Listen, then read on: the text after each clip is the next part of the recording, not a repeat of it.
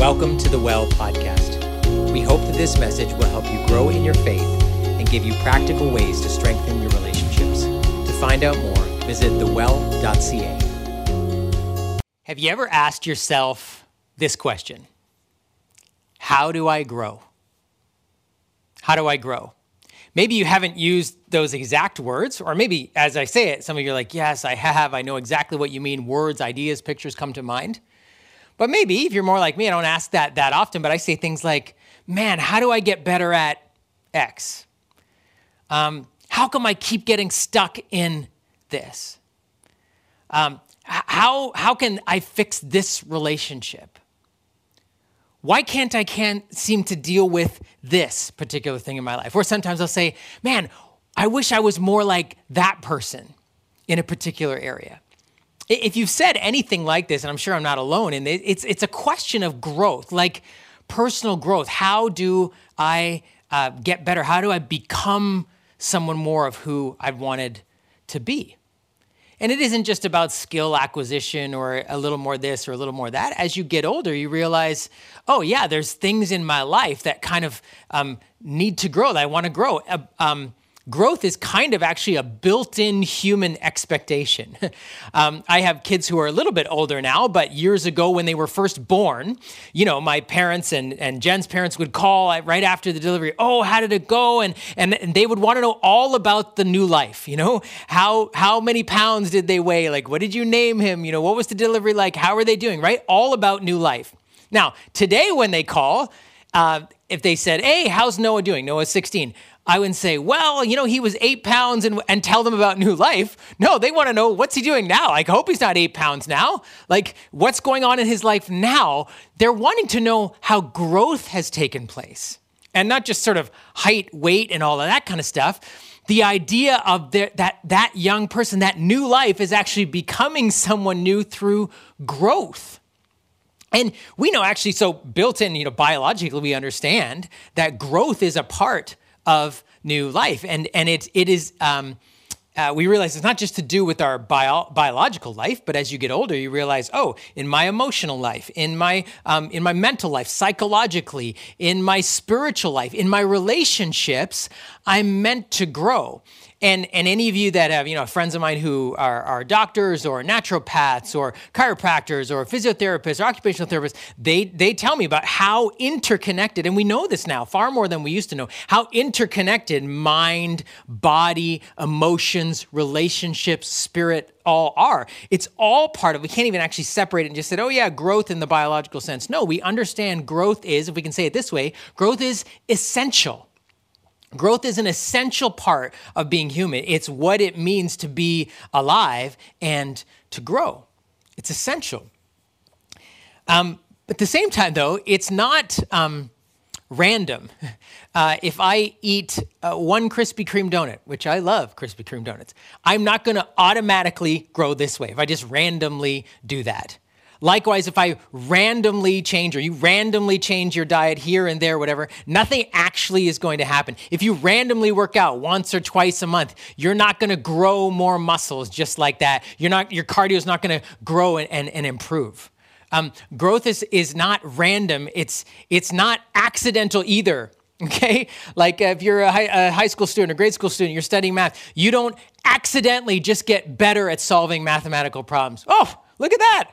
Yesterday I got a C, today I got an A. It just happened, right? You don't accidentally get better at anything. And so when we talk about growth or becoming more of what we want to be or who we're meant to be, we know it's not random, it's not accidental, it's not just essential, it is intentional.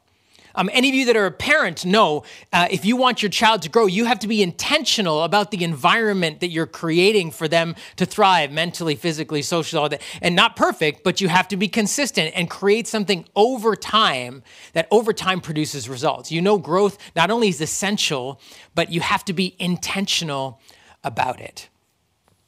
The same is actually true in our faith life.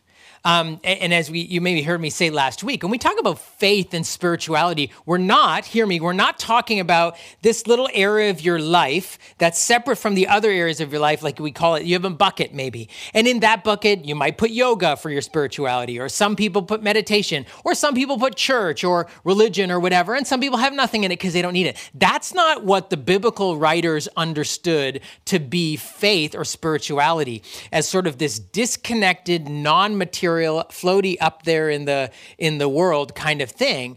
But spirituality, according to the writers of the Bible, was actually describing all of life. And so in a sense, our spiritual life, where we can say that our faith includes mind, body, soul, emotions, relationships.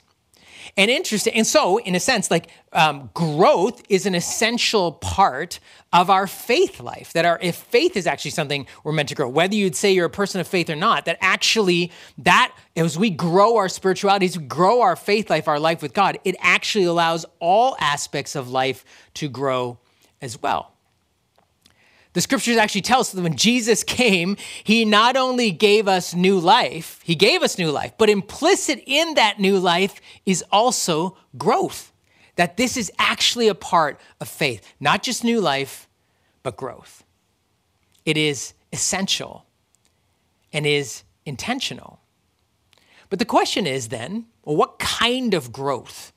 What growth are we talking about when we talk about growing our faith? And in some senses, I'm sure that's probably what brought you to church today. That's probably, even if you've never been, and if you are a regular part of this, you'd say, yeah, that's want to grow my faith. Now, some of you maybe just came for the coffee, which is totally awesome. You can do that. Some of you in your high school, you probably just came to find a date, which is totally cool too. That's where I met my wife. But right, you probably are here in some respects. You're like, yeah, I think I want to grow my faith. But what kind of growth are we talking about? Is it like, a building growth, like that you structure and that you plan and you get machines to dig out and excavate and pour foundation and build? Is it a mechanistic kind of, mechanical thing? Is that what we're talking about? Growth like that? Or is it like the stock market, right? Where you find the right, algorithm to predict sort of stock success, get on the growth curve? Is it exponentially getting more of the same thing, the accumulation of one thing? Is that what we're talking about? Stock market growth, like that kind of thing? Or is it growth like steroids, where you put the right stuff in you and you work out like crazy? Is that what spiritual growth is about? Well, actually, Jesus and the New Testament writers, in fact, many of the writers all the way through the library of Scripture, both what we call the Old Testament and the New Testament, the dominant metaphor they use to describe growth is that of a tree. A tree. And if you take actually several passages and different verses that paint the picture of what this tree is in terms of what it means to grow spiritually, it's this idea that we as human beings sort of organically are made alive in God, and that we find our life by being planted into and near and putting roots down into God, our life source. And so through that life source, we are not only made alive and kept alive, but we are able to grow. And so we have roots that are stable, and we draw our life from God, our life source. And then hear me, what happens to the tree is that eventually we as people become a life source for others. That's what the tree does. This picture of the tree, actually, Jesus described it once as this tree that grows, and then as it grows, it provides like shelter, for the animals that come and nest in there. It provides shade for people and animals who need rest and respite from the heat of life. And then fruit that actually nourishes the people and animals around it. So this is the picture of actually, and year after year after year, this picture of like ongoing fruitfulness, in and out of season, the stability of a tree that can even survive in hard times, in times of drought, and not just survive, but thrive, keep on producing fruit. That is the biblical picture of what spiritual growth is, about what faith is. That we are a tree planted in a life source that is God, and who not only gives us life, but allows us to become a life source for others, that God lives in us And we therefore become the kind of person, a kind of community where people can find a home they feel at home when they're with us. That we are the kind of person, the kind of community where people can find rest and respite and shade from hard times. Where we are kind of community, kind of person that produces fruit, that nourishes and delights the people around us year after year after year. Now, who doesn't want that, right? What a beautiful picture of what spiritual growth or faith is meant to be. And so I want to pause for a moment and just give you a chance on your own or wherever you are. If you're near people or whatever, you can yell at them if you're separated by a couple of seats, to just discuss or reflect on this question. What of this picture of kind of faith, that being like a tree, is new to you? And in that picture, what's appealing about it, or what is sort of confusing or challenging about that? So take a few minutes and just reflect on that question. And if we think about faith like that, what does that mean?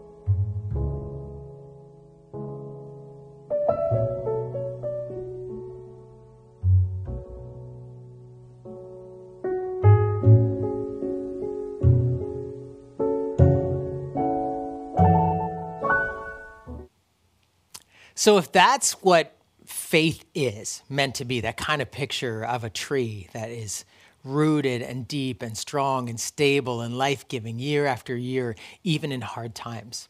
And let's say that's a beautiful picture that we would want. How does that happen? How do we actually grow? Well, that's the series that we are in for the next 8 weeks. So if that's a question you have, and maybe you're sort of new to faith or you're exploring faith, you're someone who is following Jesus and you're like, yeah, I want to grow. How does that actually happen? Over the next 8 weeks as a community, we're exploring that question. And we're doing it through the lens of something that we as a church call our faith catalysts. And what we mean is that there are things, even though in a sense like, your faith is essential and you need to be intentional about it, there's a sense in which it's kind of a miracle of growth, right? Growth is a miracle. It's actually built into the universe, but that God created in a miraculous way.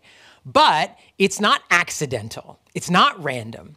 And so we believe there are things that you and we can do as individuals and as a community that allow us to grow or give God space, if I can say it that way, in our lives for faith to grow. There are things that we can do that actually catalyze the growth of faith in our lives. And so we're going to take these next 8 weeks to go through these faith catalysts together. And the first one we're looking at today is one we call Celebrate Weekly.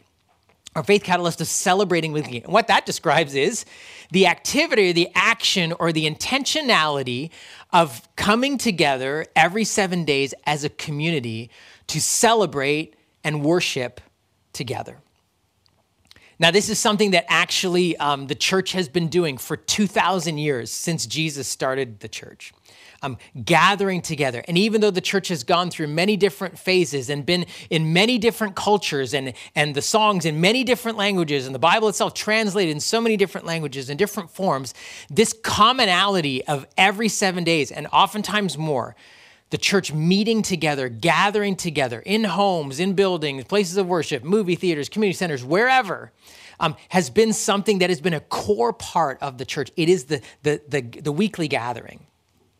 Now, even as I say that sort of the idea of like gathering together as a church is not maybe uncommon at all. In fact, for some of you, that idea is synonymous with the word church. We in many ways think of church as a place you go on Sundays.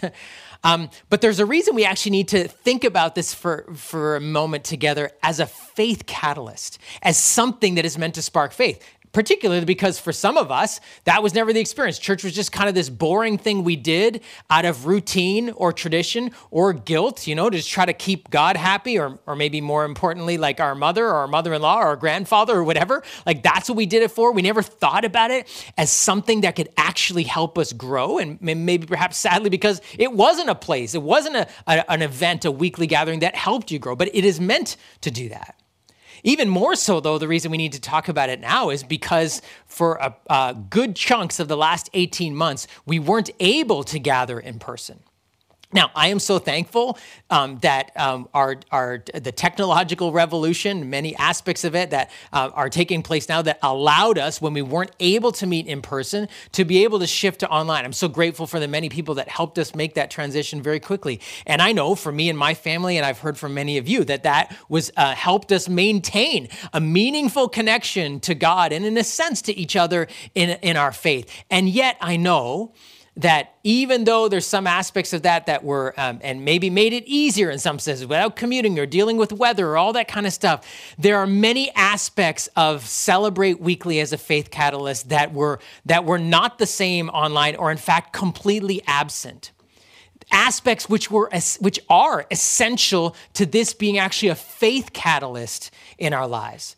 And so we want to be able to talk about this and say, okay, yeah, how does Celebrate Weekly, what does it mean for us actually to regather together in person, to experience this as something that catalyzes faith or that helps us grow like that tree in our lives?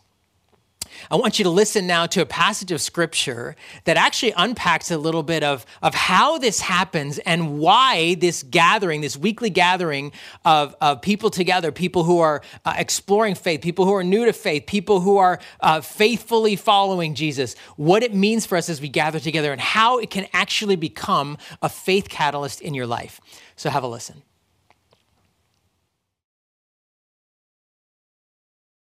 Let the peace of Christ rule in your hearts, since as members of one body you were called to peace, and be thankful. Let the message of Christ dwell among you richly, as you teach and admonish one another with all wisdom, through psalms, hymns, and songs of the Spirit, singing to God with gratitude in your hearts. And whatever you do, whether in word or deed, do it all in the name of the Lord Jesus, giving thanks to God the Father through him. This is actually one of many passages like it that describe what happens when the community of faith, when we as individuals come together to worship, to celebrate on a regular basis, and what it does for our faith. And I think one of the most important, maybe the most important phrase in this whole passage, which anchors our understanding of this faith catalyst, is when, and this is the Apostle Paul writing to a church, he says, since as members of one body, as members of one body. And this is the starting point, I think, to realize this, is that the anchor idea for the community of faith is that we are a flesh and blood body. And what kind of body is it? Not just any body, the body of Christ. See, probably the most profound and the most distinct aspect of Christian faith, of Christian spirituality, is that God came to us in the flesh. That Jesus Christ was an actual person, flesh and blood. It's fascinating, actually, when you read some of the accounts of the eyewitness friends of Jesus after he died and was raised to life, and they began going everywhere, telling everyone about him, what he had said and what he had done.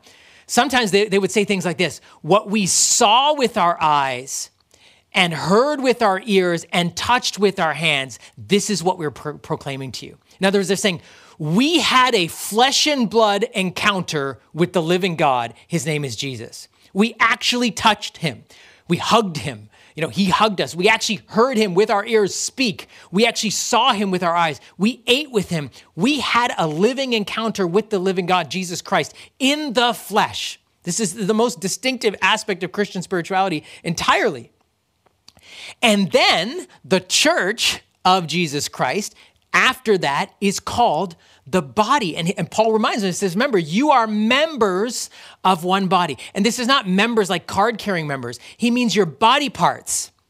And the way that body parts function is when they are together, literally in flesh and blood. And so he is anchoring this idea of faith in the flesh and blood person of Jesus Christ, which then leads to the flesh and blood presence of the church. And friends, this right away, we just have to say, is a total mystery. I don't know exactly how to explain it. I just know this: there is something about being in person with each other together that makes us more fully the body of Christ, flesh and blood, than if we were disconnected. And in many ways, for most of this last 18 months, we have been disconnected.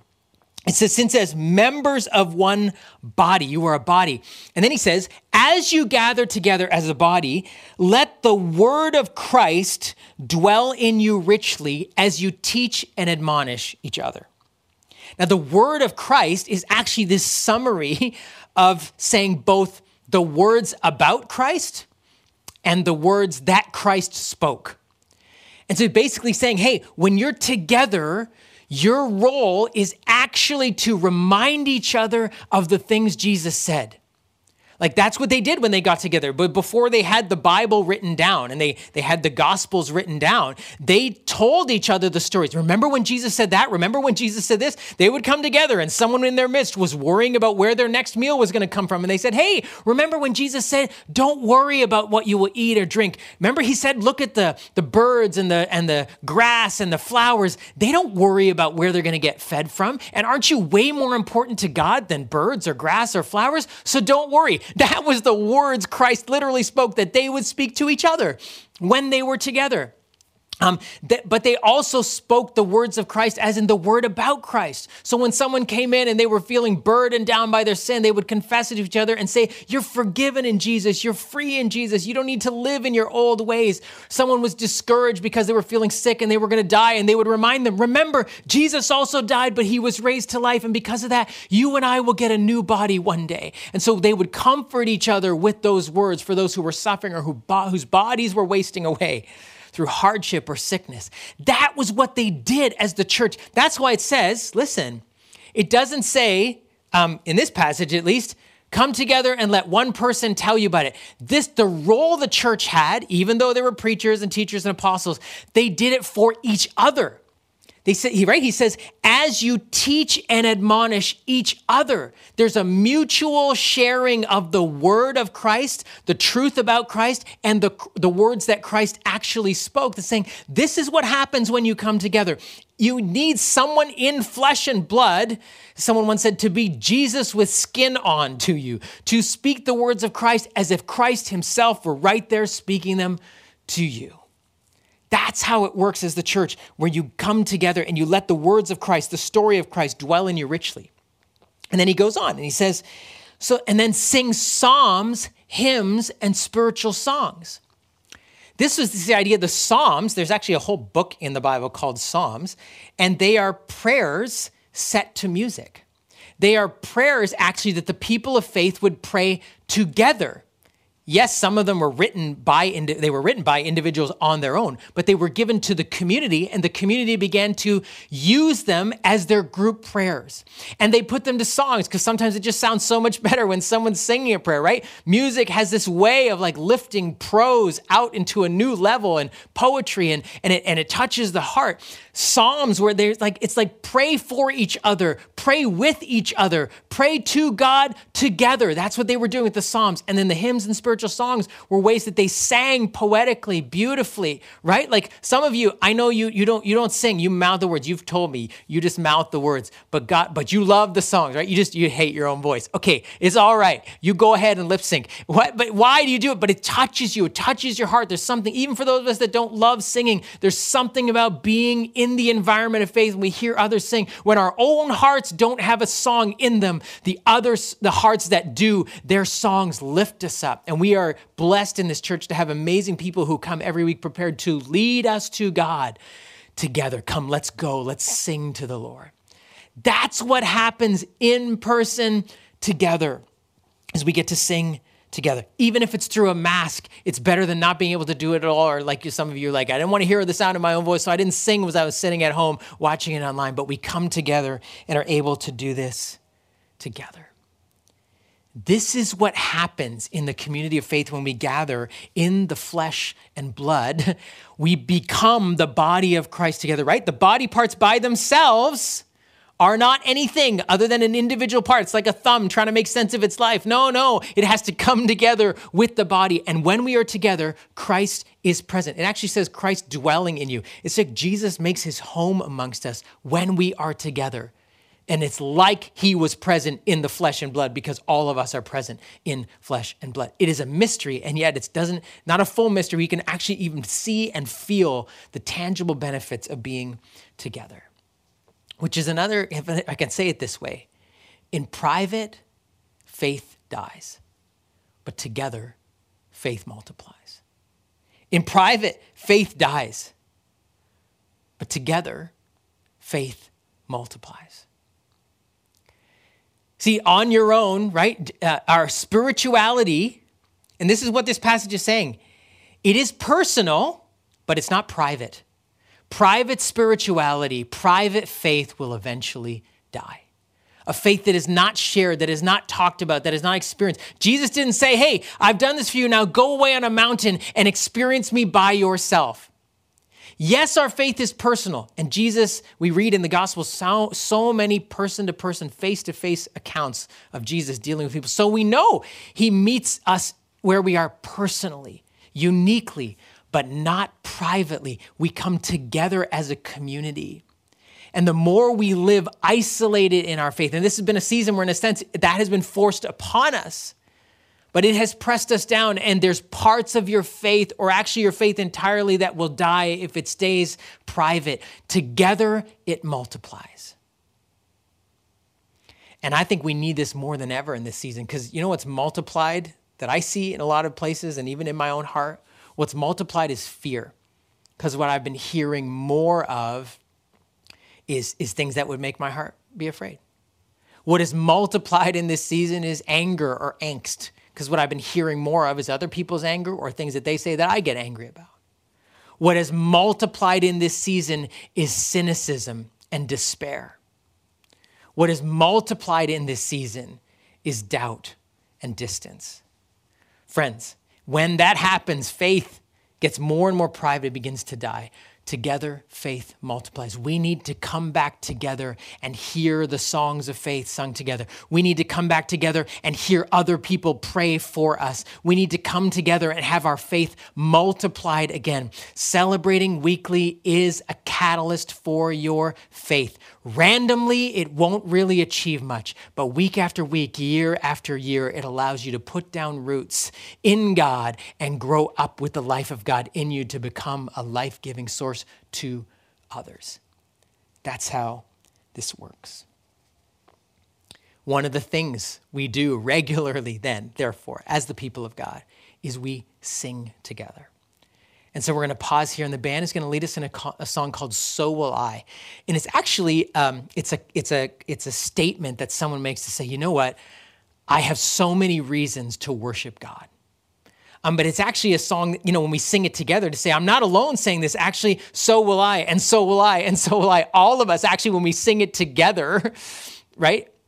We get to, our faith actually grows. Say, I'm not the only one. And I realize, and I want you to sing this today, even if you've never heard it before, you can just listen to the words as your commitment, as your statement to say, I will worship again. And so I invite you to do that as the band leads us.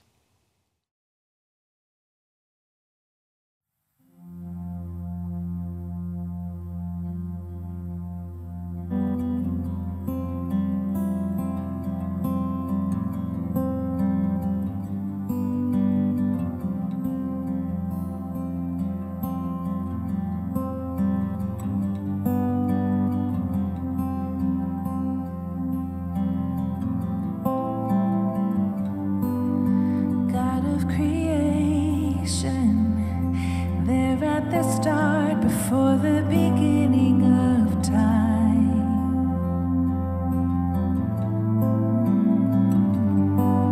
with no point of reference, you spoke to the dark and fleshed out the wonder of a light. And as you speak, 100 billion galaxies are born in the vapor of your breath. The planets form. If the stars were made to worship, so will I can see your heart and everything you've made. Every burning star, a signal fire of grace. If creation sings your praises, so will I.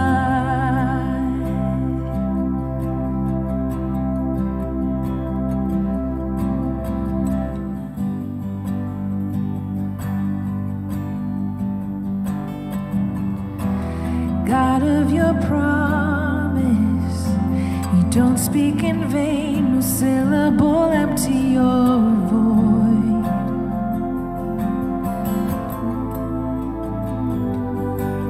For once you have spoken, all nature and science follow the sound of your voice.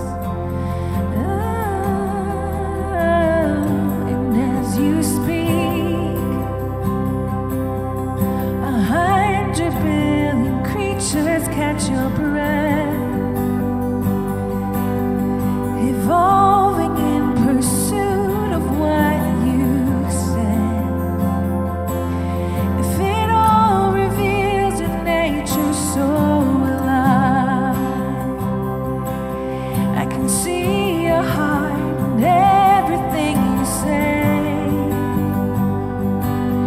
Every painted sky, a canvas of your grace.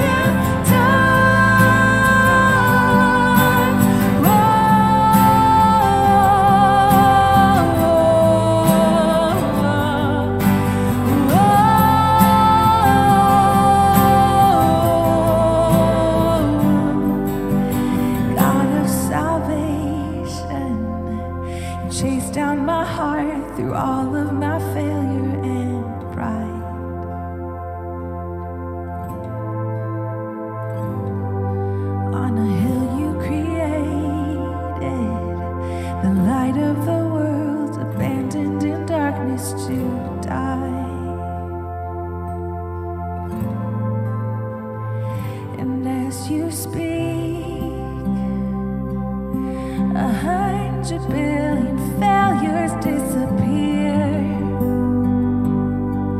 Well, you lost your life so I could find it here. If you left the grave behind you, so will I can see your heart and everything you've done. Every part designed in a work of art called love. If you gladly chose surrender, so will I can see your heart 8 billion different ways. Every precious one, a child you came to save. If you gave your life to love them, so will I. Like you would again 100 billion times. But what measure could amount to your desire? You're the one who never leaves the one behind.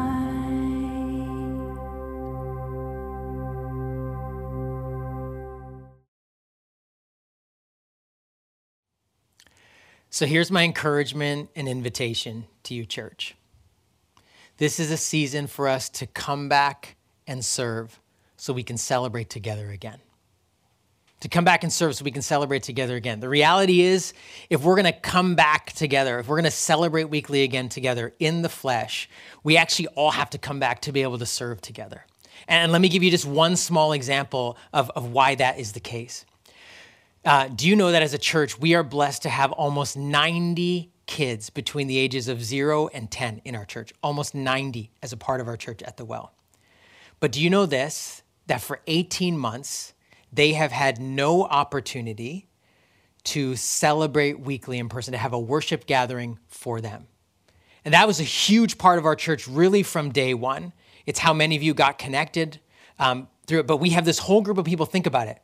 For 18 months, we've had opportunities for adults to gather in a sense. The youth have been able to gather in person. Now, we've done so much, our kids team, to do stuff for the kids online and do some meetups in Halloween time and parking lots and all of that kind of stuff. But on a regular basis, the thing that they were used to having, their form of celebrating together in their language, with their music, with their teachers, with their peers, in their space, they have not been able to do for 18 months. And if they're going to be able to come back and celebrate together again, they need us to be willing to come back and teach them. Us to be willing to come back and set up for them. Us to be willing to come back and be guides for them and small group leaders. Us to be willing to come back and play games with them. Us to be willing to come back and create a space for them to encounter God together. And that's just one small example of, if we're going to celebrate weekly again, we all actually need to come back and be willing to serve to make it happen. It's so interesting, right? When we talk about Jesus in the flesh, Jesus said this, "I did not come to be served, but to serve." Jesus himself, the one who started this movement, the one whose body we are, identified himself first and foremost as a servant. And so he is the one that invites us to come and find life again, to grow our faith, to celebrate weekly, and serve each other as we do that. I'd love for you to listen to a story of a couple of people in our church who have done just that in these days of re-engaging, of coming back to celebrate weekly and to serve so that others can do that too. And I want you to listen to their story on what impact it's had on their life and their family.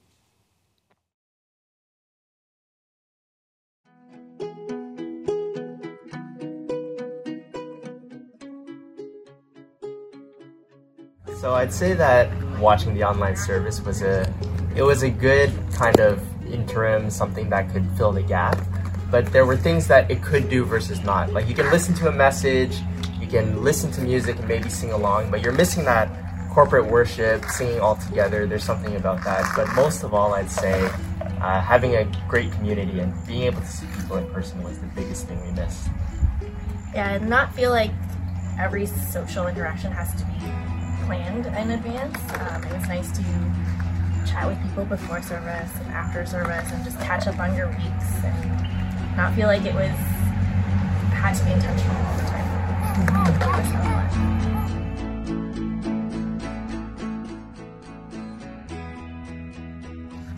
Definitely more gear. Every time we leave the house now, it feels like we're moving.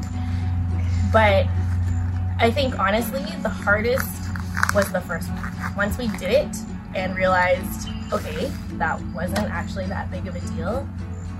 After that, it became part of our routine. Like we got into a groove and it was just something, and it wasn't that hard. And even along those lines, like a routine is, I think, a good thing, especially with having a small one. But not only that, we kind of wanted to build in that routine and rhythm of coming to church every week, because we want that to be a part of her life, especially as she grows up. Just having that community around her and being able to grow up with kids around her own age and experience that, I think that's one of the things that we really wanted.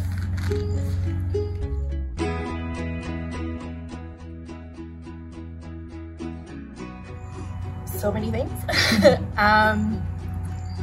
I think just the realization that we could do it alone, we could do it as a family, we could do it as a bubble, and we have for quite a while because of COVID and all the things, but by coming back on a weekly basis, I think it's reminded us every single week that we don't have to. We are surrounded by a community that is here to hold us up and love us and give us super practical, hey, what do I do when she's teething and yelling all the time advice. So that has been really nice to know that we're not here to do it alone. We were never meant to do it alone, and that we see that every single week we come.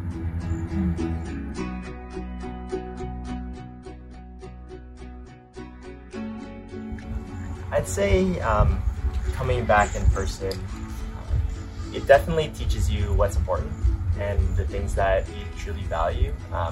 So for myself, just being a part of the worship ministry and being able to play music, I think that it's not only a great opportunity, but I think it's a great privilege to be able to give back to God the gifts that He's given us.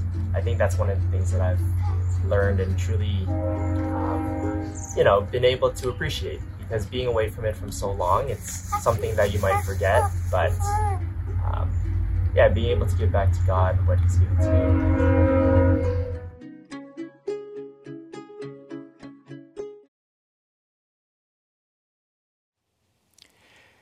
If you go to thewell.ca/serve, you will find so many different opportunities, hopefully suited to your passions and talents and giftings, if not just suited to your willingness to say, yes, I want to do this. I want to serve so we can come back together and celebrate weekly. So you can find opportunities to do that in each of your sites. And if you're new, this is a great way to get connected and actually meet other people. And we're going to be talking more about that as a Faith Catalyst in the coming weeks. But to put that out to you as an opportunity for you to respond to this, to say, yeah, I want to be a part of us being able to come back together again and celebrate together again. Someone invited someone I know to church. It took them 2 years, but 2 years later, they finally said yes. And when they came, not only did someone greet them at the door, but they met someone they'd never known before. And that person became an amazing friend. And a couple years later, they got baptized and met Jesus. There was a kid in grade 3 who came to class one day, his class at the Well. And his teacher was talking to him about the fact that, you know that God speaks to you? And that day, he heard God speak to him for the first time. Someone came into a weekly gathering, and they had been experiencing dizziness and headaches and almost stroke-like symptoms. And the doctors had even done brain surgery because they were saying there's something wrong with the blood flow in the brain, but things weren't getting better. And after church, a few people were able to pray for this person, and they got healed. Another person walked into church one day, burnt out on religion, pretty skeptical about all of it, but someone had invited them to come. And they weren't sure what they believed or whether they believed, and they were just looking around. And then they said someone got up in the front who was part of the band, and in the middle between two songs, they prayed. And I heard them talk to a God that they knew, and it opened the door for me to think that maybe God is actually real. Maybe God is here. A young adult came into church a few years ago battling with anxiety and depression, had been invited many times, finally said yes. And in that moment, they said as the songs began to play, they felt the peace and presence of God for the first time in their lives. All of those things already happened at our church in one of our weekly gatherings. And they are waiting to happen again. I don't know about you, but I want to be a part of a community that creates the space for God to do things like that so that collectively all of us together can grow in our faith. As we move on to communion now as part of our weekly gathering here, I'd encourage you, you can, if you're watching at home, you can get some of the a piece of cracker or bread or something, and juice or whatever you have around. We're going to take a moment together to actually experience the fact that Jesus came for us in the flesh and blood, someone who could actually be seen and heard and touched, and gave up his life, someone who came to serve, so that we, in our flesh and blood, together as the church, might find life in him.